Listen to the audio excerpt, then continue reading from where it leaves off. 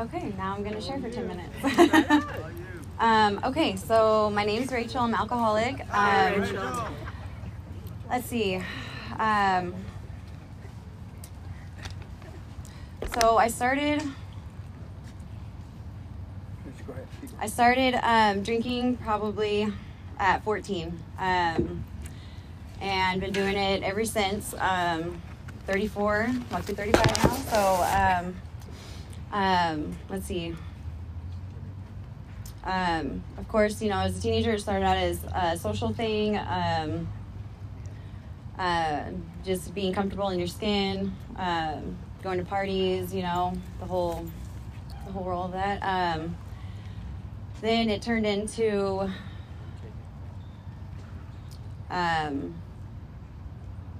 other things. Let's see. Yeah, pretty much.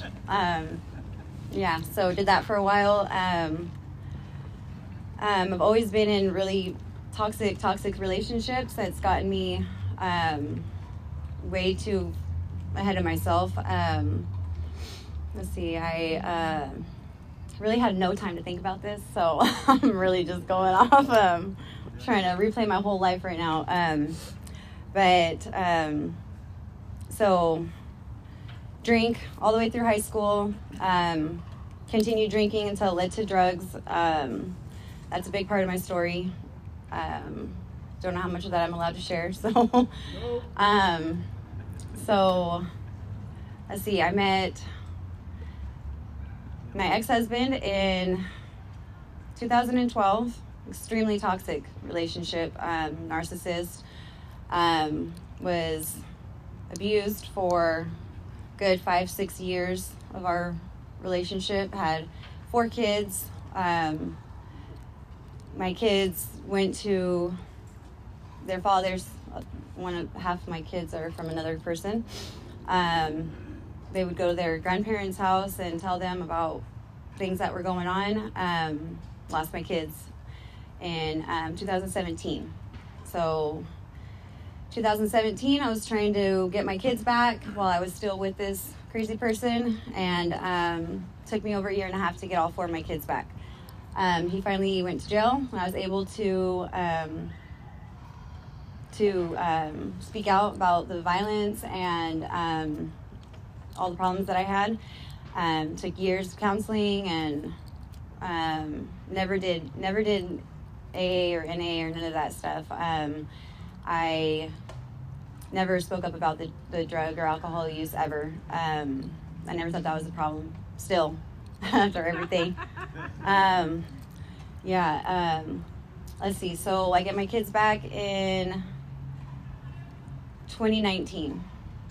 And then I think I'm sober because I'm not on drugs. So I continue drinking from the moment that I wake up until the moment I go to sleep. And pretty much cry myself to sleep every night over everything that's happened.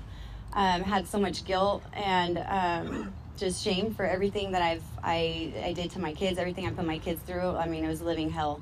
I can't even emphasize what it was like living with my husband at the time. He was crazy. But yeah, anyways, so let's see. Oh, and then also while I'm sober, I'm drinking and I'm taking antidepressants, Xanax, sober, yeah, and taking Suboxone like candy, pretty much, like, I don't know, 5, 6, 8 a day. That was my sobriety. So yeah, let's see. What do I do after that? Okay, then so I stopped taking Suboxones, and I instantly go back to heroin. Just got my whole life together, and got an apartment. Finally, we got to my mom's house again. Got all the kids situated. Then I meet the dealer. Yeah. So that lasted until 2023 when I went to rehab. I got stuck on fentanyl. Yeah. And that one I didn't know how to get off of on my own. I couldn't just take Suboxone or whatever. So my family, everybody around me was dying. And the reason, too, for the fentanyl was I lost my brother in July 22nd, 2022. And that he was like my best friend. So, yeah, I don't want to talk about that. But, so that really threw me over the edge, losing him, not having him, because he, like, understood me like a book. And, so, yeah, I got addicted to fentanyl. I pretty much just gave up on life. And, I didn't even take my kids to school for a whole year. I was, like, so out of my body. I don't know. I was just dead. I finally spoke up to my family about it because, like, I just kept going in this vicious cycle of, rinse, dry, repeat. So my family finally figured out that I was using that, and they got scared because, everybody around us was dying from it, and they started looking up rehabs for me. And thank God, I don't know, that's the my only answer, is my mom found a rehab for me. I went to a 10-day detox, went through hell for those 10 days. Then I got out, went back to home, and was really motivated to do all this NA, AA, all this stuff. Took me a month and a half before I had the courage to ask Lexi to be my sponsor. Yeah, and that was like it was a really big milestone for me, though, because I don't like speaking out at all. So, yeah, but just staying in close contact with everybody, that I've met in the, the program, and just reaching out, because I've never had friends. I've always had a boyfriend, a spouse, husband, whatever, and wasn't allowed to have friends. And anyways, if I did, I never trusted them, so they weren't really friends. But it makes a huge difference in your life to be connected with people, and the church, and just, I don't know, just positive, doing things positive. It's different. I'm not used to it. But, how much time do I have? Because I'm about done. Does anybody know how much time I have? Yeah, about 3 minutes. 10 minutes. Right. Okay.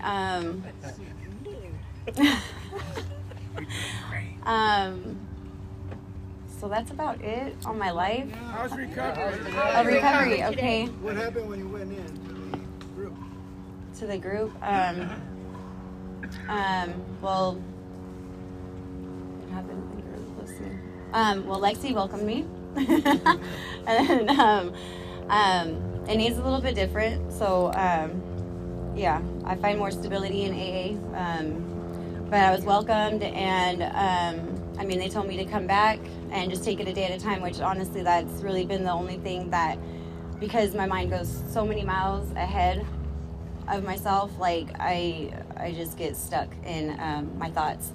So taking it one day at a time is really like the best advice I've ever been given, even though I've been given it before. Yeah, but yeah, I don't know, one day at a time. That's Thank you. That's it. Thank you.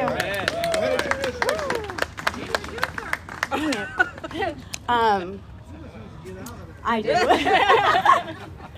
I don't know what to do.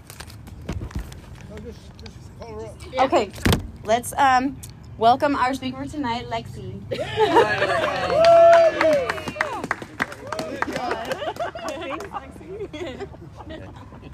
Oh my God. There's nothing like putting the deer in the headlights. I I think I'm just sadistic and I love doing that to new people. It's okay. Yeah, we're just going to go to a meeting. Oh, wait. You're going to lead the meeting. It's always great. My name is Lexi. I'm an alcoholic. And before I forget, but most important, is to thank Les for inviting me to come share. And he's heard me before and still wanted me to come back. That's quite inspirational. Because there was a lot of not being invited back places, and I'm sure most of you know what that's like. But I'm going to try to tell you a little bit about what it was like, what happened, and what it's like now. But the most important things are the fact that I have a sobriety date, and that's November 22nd of 1976. I have a sponsor. Her name is Mary Ann Sutton, and she's an amazing member of Alcoholics Anonymous and practices these principles outside the rooms. And I need that stability in my life. And then I have a home group. Ironically, one of my brothers, Steve, is here tonight, and he lives here locally. And luckily enough, during COVID, there were positive things that came from that, believe it or not.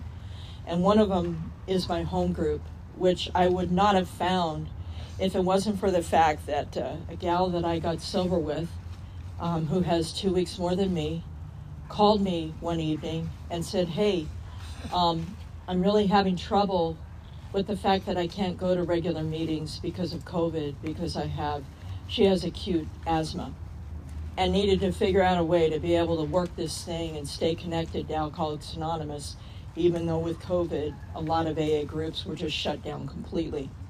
And of course, I've got this essence of having to be cool, because, I'm cool. And that's a great cover-up for fear, which is my underlying problem. So needless to say, when she calls me and she's telling me about this, I'm going with that analytical, I know better type attitude, and we're on the phone, and she can hear my trepidation. She can hear my fear. And she lets me, ring out to her the reasons why I thought it was just a bunch of malarkey. And she patiently waits until I get done giving her my rationalizations, and she says, Lex, we got a gal that's 91 years old that learned how to get into Zoom, into a meeting with a magnifying glass. And I got real quiet, because she basically pulled my covers and made it okay for me to go, okay, maybe I can figure this thing out. And that was March 15th, the year COVID was diagnosed. And I have been a member of that group ever since. It was supposed to just start off as once a week, and now it's become every day at 9 a.m. And if you're ever interested, I'll give you the ID and the password, because that meeting is still thriving today, despite regular AA meetings opening up again. And I try to go at least once or twice a week. On Sundays, I have some of the girls over that I'm lucky enough to sponsor. And on Sundays, it's actually a speakers meeting. And we sit together and do the hour meeting, and then afterwards, we're either sharing about something that we're going through, or we get the 12 and 12 out, and we're studying the 12 traditions specifically out of that book. And it's been really fruitful. And in fact, if she doesn't mind me mentioning, last Sunday, we were able to do Rachel's third step with her. And I believe that Alcoholics Anonymous hasn't just given me a way to live my life better and more completely, but I will primarily tell you that in the last 8 years of my life, it has been dynamic in the changes that have taken place in my life. Because for some reason, I became much more honest about my motives and the things that I was putting myself in, the situations that I was willing to justify and rationalize, even in sobriety. So with that, I'll get into that a little bit. But I want you to know that I'm a product of the thriving metropolis of Valinda, California. Let me tell you. I was born in St. Joseph's in Burbank. I'm an 8th generation Californian. I'm the real deal. And we moved to La Puente at the time, Belinda, when I was 4 years old. And I grew up in this area. This is where I did my shenanigans. This is where I got into the real troubles that were to come. However, I want you to hopefully understand what I can appreciate with the disease of alcoholism, because I firmly believe it's a family disease. For anybody that says otherwise, I think that maybe they have yet to learn what it's like to be the loved one of a practicing alcoholic or addict and what can happen in the home. And I had all of the evidence and the dynamics right in my home of what can happen as a result of alcoholism. My mom was lucky enough to die with 28 years of sobriety on, I think, October 22nd of 2000. And she was the one to plant the seed for me, too. I can tell you that I swore off alcohol at 7 years old before I ever picked up. I told my dad that I would never touch alcohol, and I detested it. Instead of some of the healthy stuff that most families do, instead of Easter Sunday egg hunting, we did bottle hunting. And I had this thing of being set that I was going to impress my dad and become acceptable by him by finding the bottle. And that was a big deal for me. I was raised in a specific religion. To this day, I don't like plaid. Some of you may understand that. I went to St. Christopher's right over on Vincent in West Covina when I was in junior high school. And then after I got done with that, I was to go on to what I believe was the stoner populace of West Covina at Edgewood High School. And let me tell you, there wasn't a day that went by that I wasn't under the influence in some capacity from the time I started at that high school until the day I was kicked out, which if you knew what Edgewood High School was like in the 70s, you really have to work hard at that. And for some reason, they didn't want me on campus, which I just could not understand. But needless to say, let me tell you just briefly, I drank alcohol for the purpose of getting drunk for the first time when I was 11 years old. I was at the El Monte horse auction behind the old Angels Hardware off of Gary. And that's where I started as far as drinking it for the purpose of getting drunk. And I was with a bunch of people who liked to do it the way I did. Most of them were between 5 and 10 years older than me. And I idolized them. And I wanted to be a part of what they had going. And they just seemed to have a lot more fun than I did. I had a problem fitting in and being a part of from my earliest recollection. And I don't know where that came from, but I can tell you from my first memories, the biggest thing I was concerned about is that the rest of you had figured me out and that you were going to call me out on it. Because I just felt like I never fit in. I felt like life was way ahead of me and that the rest of you got that manual, whatever it is, it tells you how to do life, and I wasn't in line and I didn't get it and I didn't know what the right thing to do was. Ironically, my career is not real long, obviously. Although I got a massive head of gray hair, I got sober at 15. And this was the biggest eye-opener for me of anything that could possibly make life better. I hung out with some people when I was in junior high and high school that appeared to have the perfect families. And there was one particular family that I was really, really close with. And we did things together. We went to a little side group called Alateen together. And I absolutely loved these people. And ironically, in sobriety, the father ended up being like my AA dad. And I was really, really close with him. And his name was Don Babb. And he just meant the world to me because he was kind to me. And because in sobriety, he was the first person I really recollect that had that laugh, that laugh, and didn't take himself too seriously. And he would talk about this when he would speak at meetings. And I adored he and who was to become his ex-wife. And to this day, I still communicate with her. But needless to say, I'm 15 years old and I'm having trouble. And here's some of the things that were my experience. They don't have to be yours. And I'm glad that when we read the big book, there are several different definitions of what people go through before they get here. Mine was blackout drinking. I did that the first night that I got drunk. I thought it was a side, almost like going on one of the E-rides at Disneyland, you know? It seemed like just part of the gig. I didn't know that that was part of alcoholism. I don't think I had that conception or idea at that time.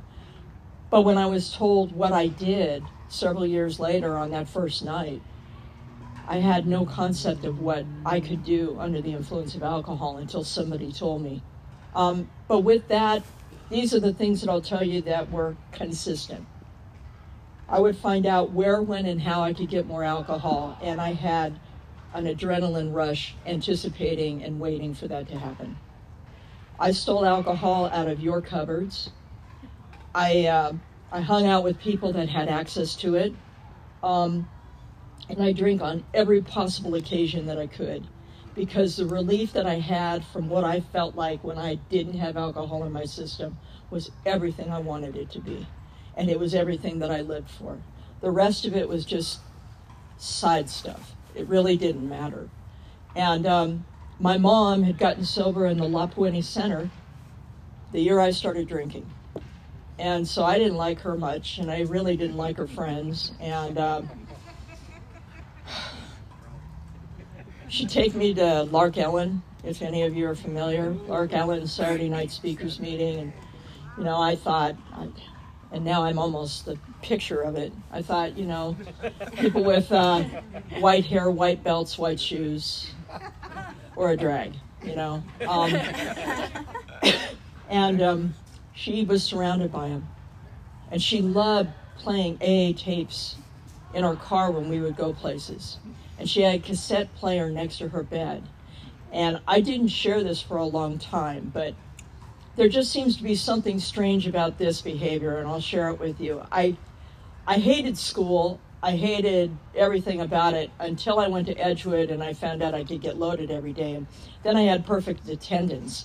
But when I was still at St. Christopher's, you know, one year in particular, I had 56 sick days. I remember seeing that on one of my report cards. I just hated the place.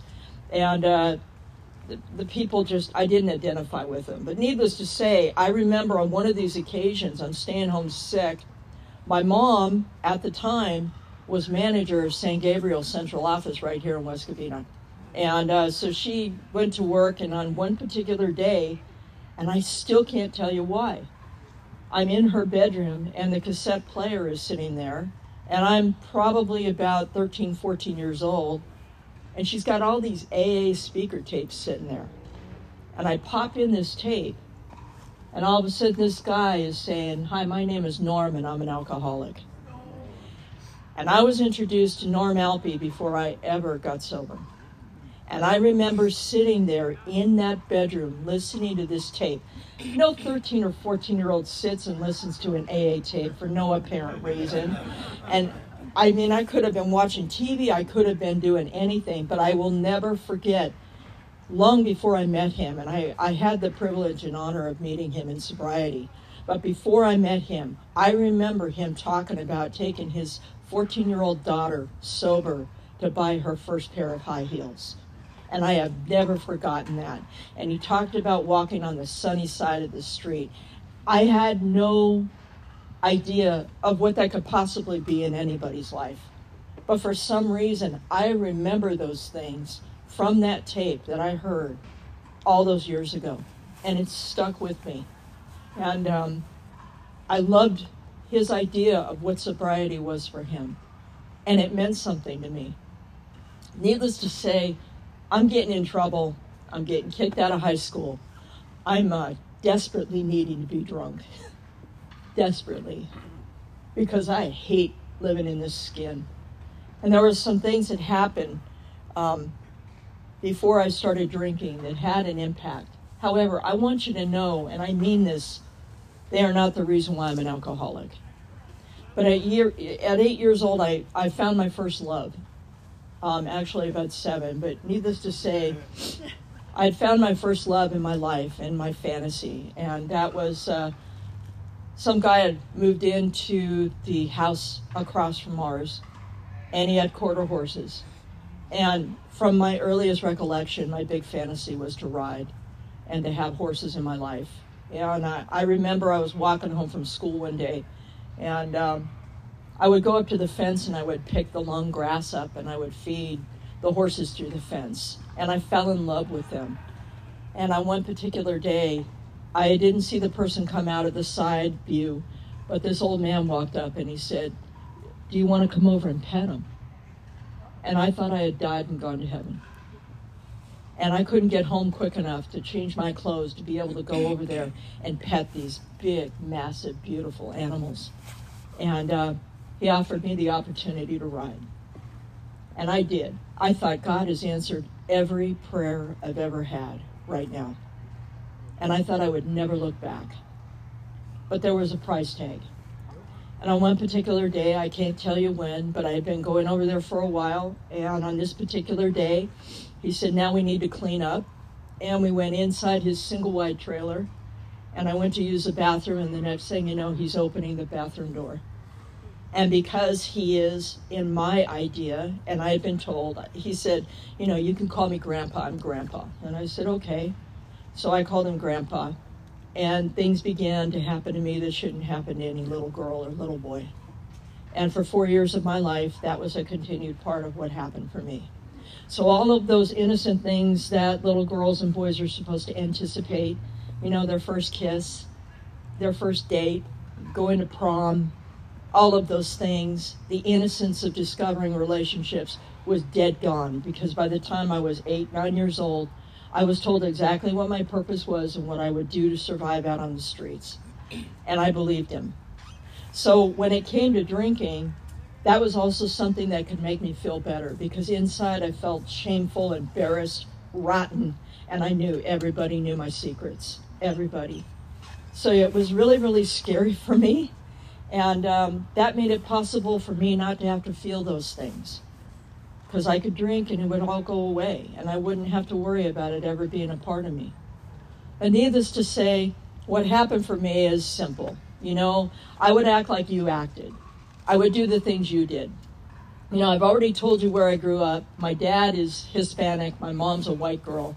And I had this really strong Latino accent, and the only thing I know how to say, is un momento and a couple other things. I do not speak Spanish, but I had this really hip-looking cool accent, like I was some tough chick. And I would portray this. And then I had the other girlfriends on the West Covina side that were, like surfer babes, and I would try to fit in there too. So I was really confused and didn't know who the heck I was. And needless to say, I end up getting out on the streets, and I've run away from home because I've gotten in trouble. And I end up over at my sister's house, and I'm ripping her off because she has marijuana and she's got alcohol and other things that make me feel better. A side note, I can tell you it's not a good idea to sit alone in your sister's living room, babysitting her kids, smoking pot, and watching Psycho. This is not a good combination. Those are the kind of things I did, and they had such an impact on me. It was terrible, and I was extremely uncomfortable with these things. But needless to say, I'm drinking or doing something else to affect me from the neck up on a daily basis. So I've run away from home. I come home and I get confronted. And I forgot to tell you, my mom had the audacity to open a boys' recovery house in our home while I'm drinking, while I'm trying to have a good time. I have these young people surrounding me that are trying to get this thing in Alcoholics Anonymous. Can you imagine how miserable I was? I was not happy.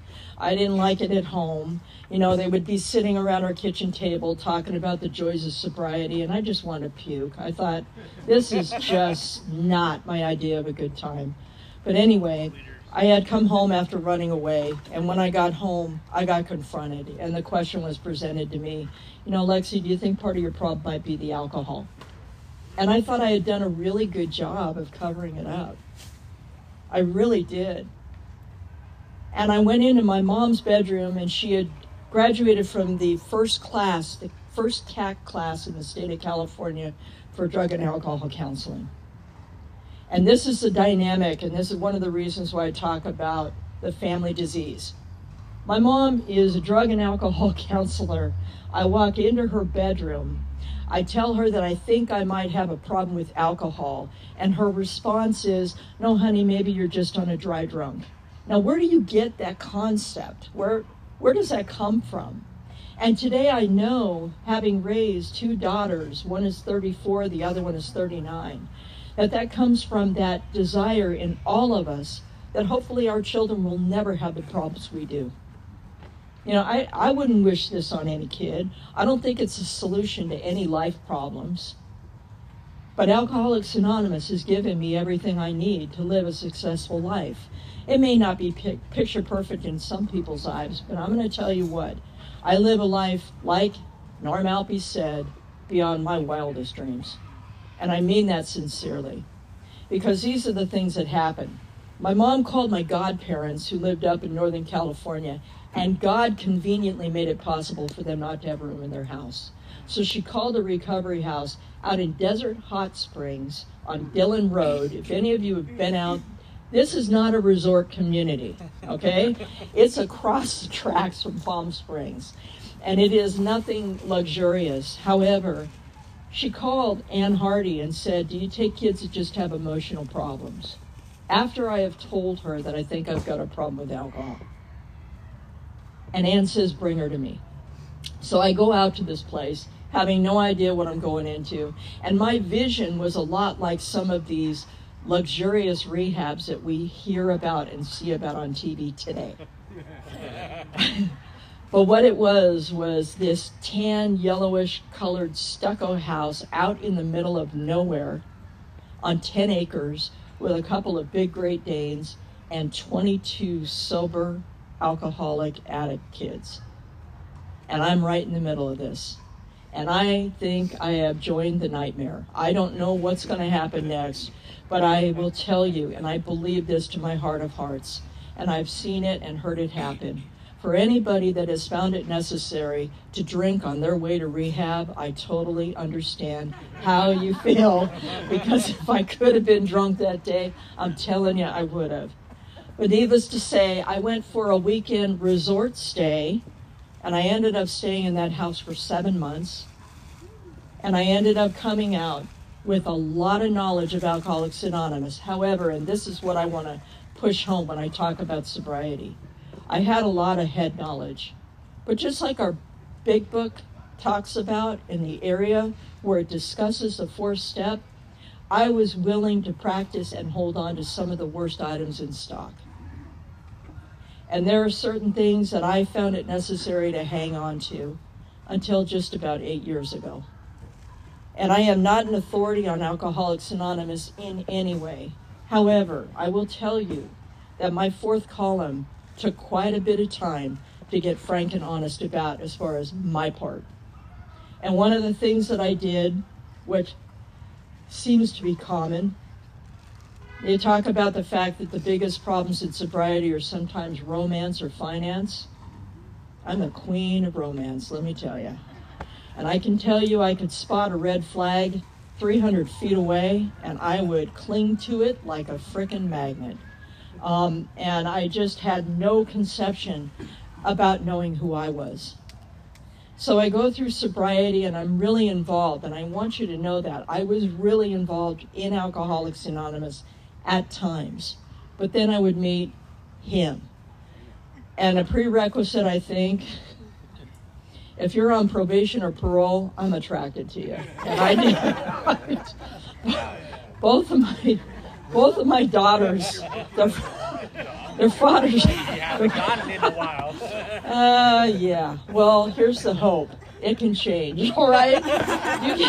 You can experience enough pain where you're willing to get honest and frank and do things with a better light. there is hope in Alcoholics Anonymous. But needless to say, both of my daughters, their fathers, are addicts, and neither one of them ever got sober, and one of them just died about 4 years ago behind his drinking and using. But I have two beautiful, beautiful daughters, and I am so grateful for that because they are dynamic women and very independent and very good in their lives, thank God. But with that said, about 8 years ago, I had a house up in Apple Valley, and I had 6 horses in my backyard, and I had a really nice trailer and a really bitchin' truck, and was living what I thought was the life. And I had been married to this guy who was a parolee, and we did the dance, the on again, off again. We would break up for months, maybe I would date somebody else, and then I'd end up back with him. So I thought, behind fear, that I just hadn't tried hard enough. So I sold everything. I sold my house, I sold my trailer, I gave away my horses, and they were prize paint quarter horse mares, beautiful horses, gave them away, got rid of my truck, and told him over the phone, I'm ready to try harder. And of course he was in. I got a pretty decent paycheck. I've got a retirement. I've got other things. And so I move over to Morongo Valley, and I've gotten really sick physically, and I required a hysterectomy, and I had to do some things. And I was in with both feet.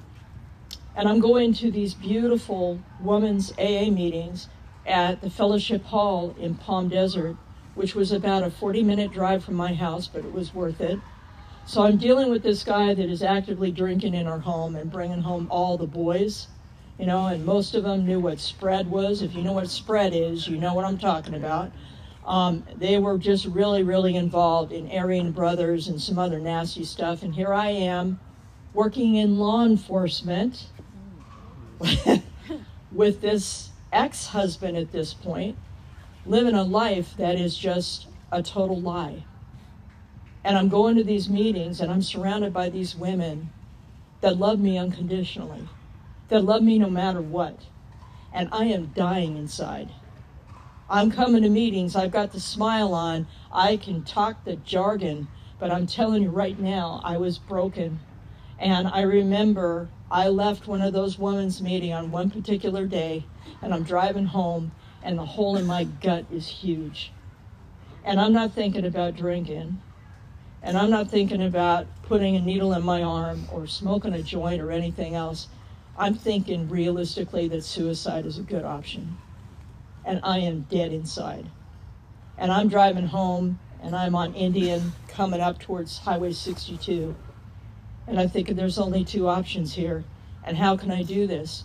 And I was home alone a lot by myself for days because the ex-husband would be off doing whatever made him feel good. And no one will find me for days. And this was an honest thought at the time. And I remember in that moment, I don't even want to call it sobriety. I was just dry. And I'm like, God, you gotta help me, man. You gotta help me. And all of a sudden, this is no lie, I can almost tell you, I had passed Dylan and I was going up to the next signal light, and in that moment, the thought occurred to me, that's right out of our big book. No human power could have relieved our alcoholism, and God could and would have sought. Because the biggest thing that I was having trouble with, and I was unwilling to get honest about, is that I was still depending on people, places, and things to make me feel good inside. And all of that was falling to the wayside. And what I believe today is that my higher power was making it possible for me to get real serious about this thing and enjoy sobriety like I've never known. And so I called my sponsor and I told her the gig is up. I need to get some help. I went for some outside help because I really needed it. And I remember going to the first session with this guy who was in the program, and he wasn't just some fly-by-night. He had a PhD and he knew his stuff. And he sat me down, and his first question was, is he going to be willing to come? And I said, this isn't about him, this is about me. I need help. And then he gave me some homework that night. That was probably the biggest homework I've ever been given in sobriety, because it's a contradiction in my mind of what it tells me in the big book, but the two work together really well when you're healthy. He says, you got to learn how to say, what about me? And he was asking me to climb Kilimanjaro, because I thought, there is no way on God's green earth I will know how to do that. And I was scared, because for me to say those words means that, in my mind, I'm being selfish, dishonest, self-seeking again. And he said, that's really not what it's about, Lexi. And so I went and I started doing some stuff, and something happened that particular day. The ex-husband came home, and there was a question I had been wanting to ask him that I wasn't willing to ask for about 5 years. And we sat on the front porch, and he asked me, how'd your thing go? And I said, well, honestly, he told me I'd probably end up living by myself or maybe a female roommate. And his response was, wow, I'm really sorry to hear that. And so I pulled my chair up in front of him, and I said, I've got a question for you.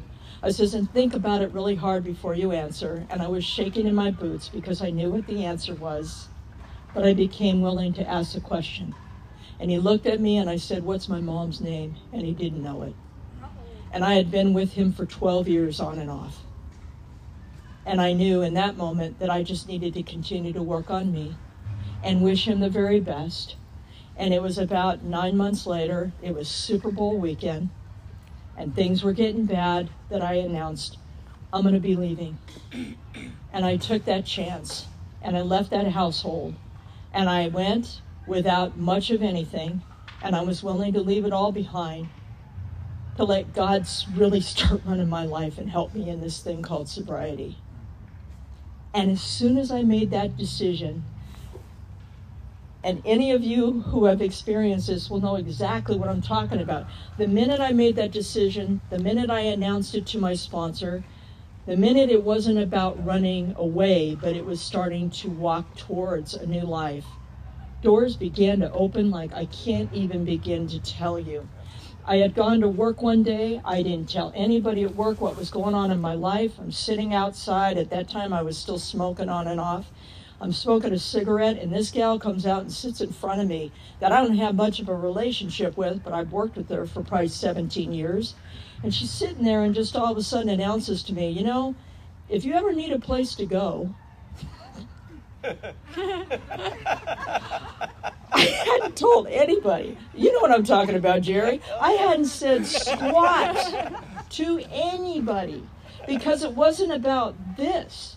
It was about, okay, I'm going to take the next indicated step. I'm going to do what the big book tells me to. I am going to be honest about who I am and where I am and what's going on. And I'm going to do this. And I changed my prayers. You know how people will ask you, maybe you've got friends on Facebook. They'll say, my husband is about to have surgery. Please pray for him. And what I learned was my prayers should not be with an expectation of the outcome. And that they changed. And my prayers today are so simple. And my prayer every morning consists of this: God, please help me keep the blinders off so I can see your gifts as they come to me, whether they're in pretty or ugly wrapping paper. Because my perception of what is good for me is tilted. It's distorted. And some of the best things that have happened in my life at the time seem like, what the heck is this about? What are you doing now? What's going on now? And my judgment calls have always been distorted. So with that said, I started praying that. So this gal, I said, why are you offering me a place to go? She goes, well, I'm going to be real honest with you. She says, I've known you forever. She goes, and quite frankly, I always thought you were quite a bitch. She goes, but I'm thinking, boy, that's a good lead-in. She said, but you got to be one of the best emergency dispatchers I've ever seen. She goes, but something's happened to you in the last couple of years, and you've lost your spirit. And I don't know what's going on in your life, but if you ever need somebody, let me know. And to this day, she and I are so close, and she gave me a place to go when I needed it. And then from there, other things started to happen. my daughter has a couple of grandbaby boys. And my other daughter, I now have 5 grandchildren. My youngest daughter gave birth to twins last February. They're almost a year old. And I have these gorgeous grandchildren in my life. And I feel so privileged because I've been doing the things that my sponsor told me to. It's not about my daughters hugging and loving on me. It's about me being the best mom I possibly can and being the best grandma that I possibly can today. And I've learned how to do those things. Things at work got interesting, they got good, they got different. I have been in emergency communications dispatching and law enforcement for 33 years now. And I was able to go back to that job with a different attitude. And when I go into work today, I do exactly what it talks about. Please allow me to be of maximum service to you and my fellows.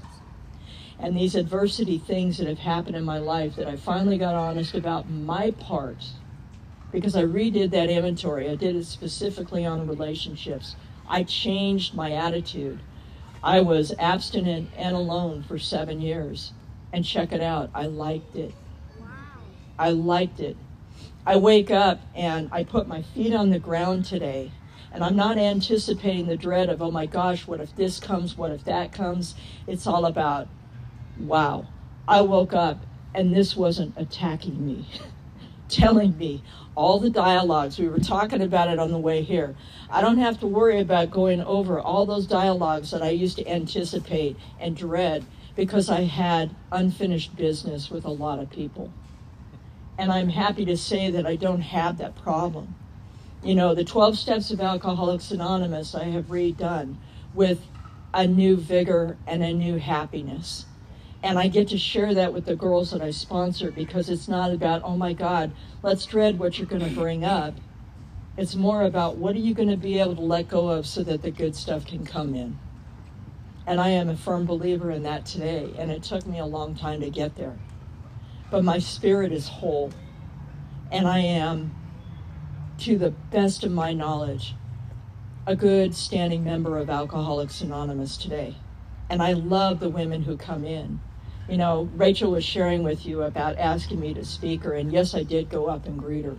I just fell in love with this kid the minute I met her. And, Joy, who came with us today, I love doing road trips. If you aren't doing road trips in sobriety, you are missing out. And I mean that. The conversations, we went everywhere from a little bit of talk about, sobriety to talking about NASCAR drivers, and forgive me, Joy, but I can't stand NASCAR. I like to sit, they got the TVs on at work, and I'll say, oh, another left turn, It's just not my gig. I can watch Formula One and just get higher than a kite watching that. So, everybody's got their flavor. But needless to say, we're talking about NASCAR drivers and, hitting all kinds of different topics on the way down here. Talking about, taking a couple of gals to a huge meeting in Los Angeles called Pacific Group. And they had never been exposed to that kind of sobriety before. And their mouths were gaping open, and I said, this is the ticket. This is what it's about. And then lucky enough to have people like Les, who I love, and I do, I love you to death, being willing to drive the opposite direction all the way up to Apple Valley, which is 5 miles past any type of willingness to stay sober, and having them willing to come up and share with a speakers meeting that I am lucky enough to get the speaker chair for. And I get to bring sobriety from all over Southern California up to the high desert so that maybe somebody can see how other people do it successfully. And I love that commitment. It really does make me feel good. But moreover is the idea that I get to come down to Glendora, my second time because the first time I missed. And I can tell you about that. It's really interesting. You're going to love this. I looked at my calendar, and in the month of December, I was supposed to come and speak to you guys. And what I've got in there is potluck. It doesn't say where. It doesn't say why. It's just a Friday night, and it says potluck on it, okay? And then Les, unfortunately, has the wrong area code for my phone number. So between the two of us, we were dynamic, you know what I'm saying?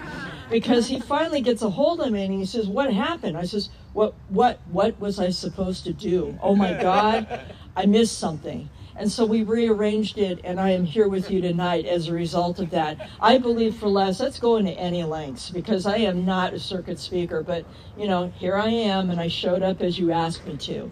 And the thing is that we're going to get in the car, we're going to leave this evening, we're going to drive back up that hill, and it's a Friday night, so be praying for us. Because the Las Vegas traffic is insane. It's like the 91 freeway on any night of the week. But needless to say, we will be doing that, and we will be enjoying the conversation, and I don't know where we're going to end up eating because we're going to get something after the meeting. But I feel better for having been here. I don't know if this is going to help any one of you with your recovery. If nothing else, I can tell you what not to do. How's that? But some of the things that I know today, and I am earnest about, and I say this a lot, but I mean it with everything in me. Sponsorship is as good as what you give them. It's not a matter of ESP. They can't read your mind. Yep.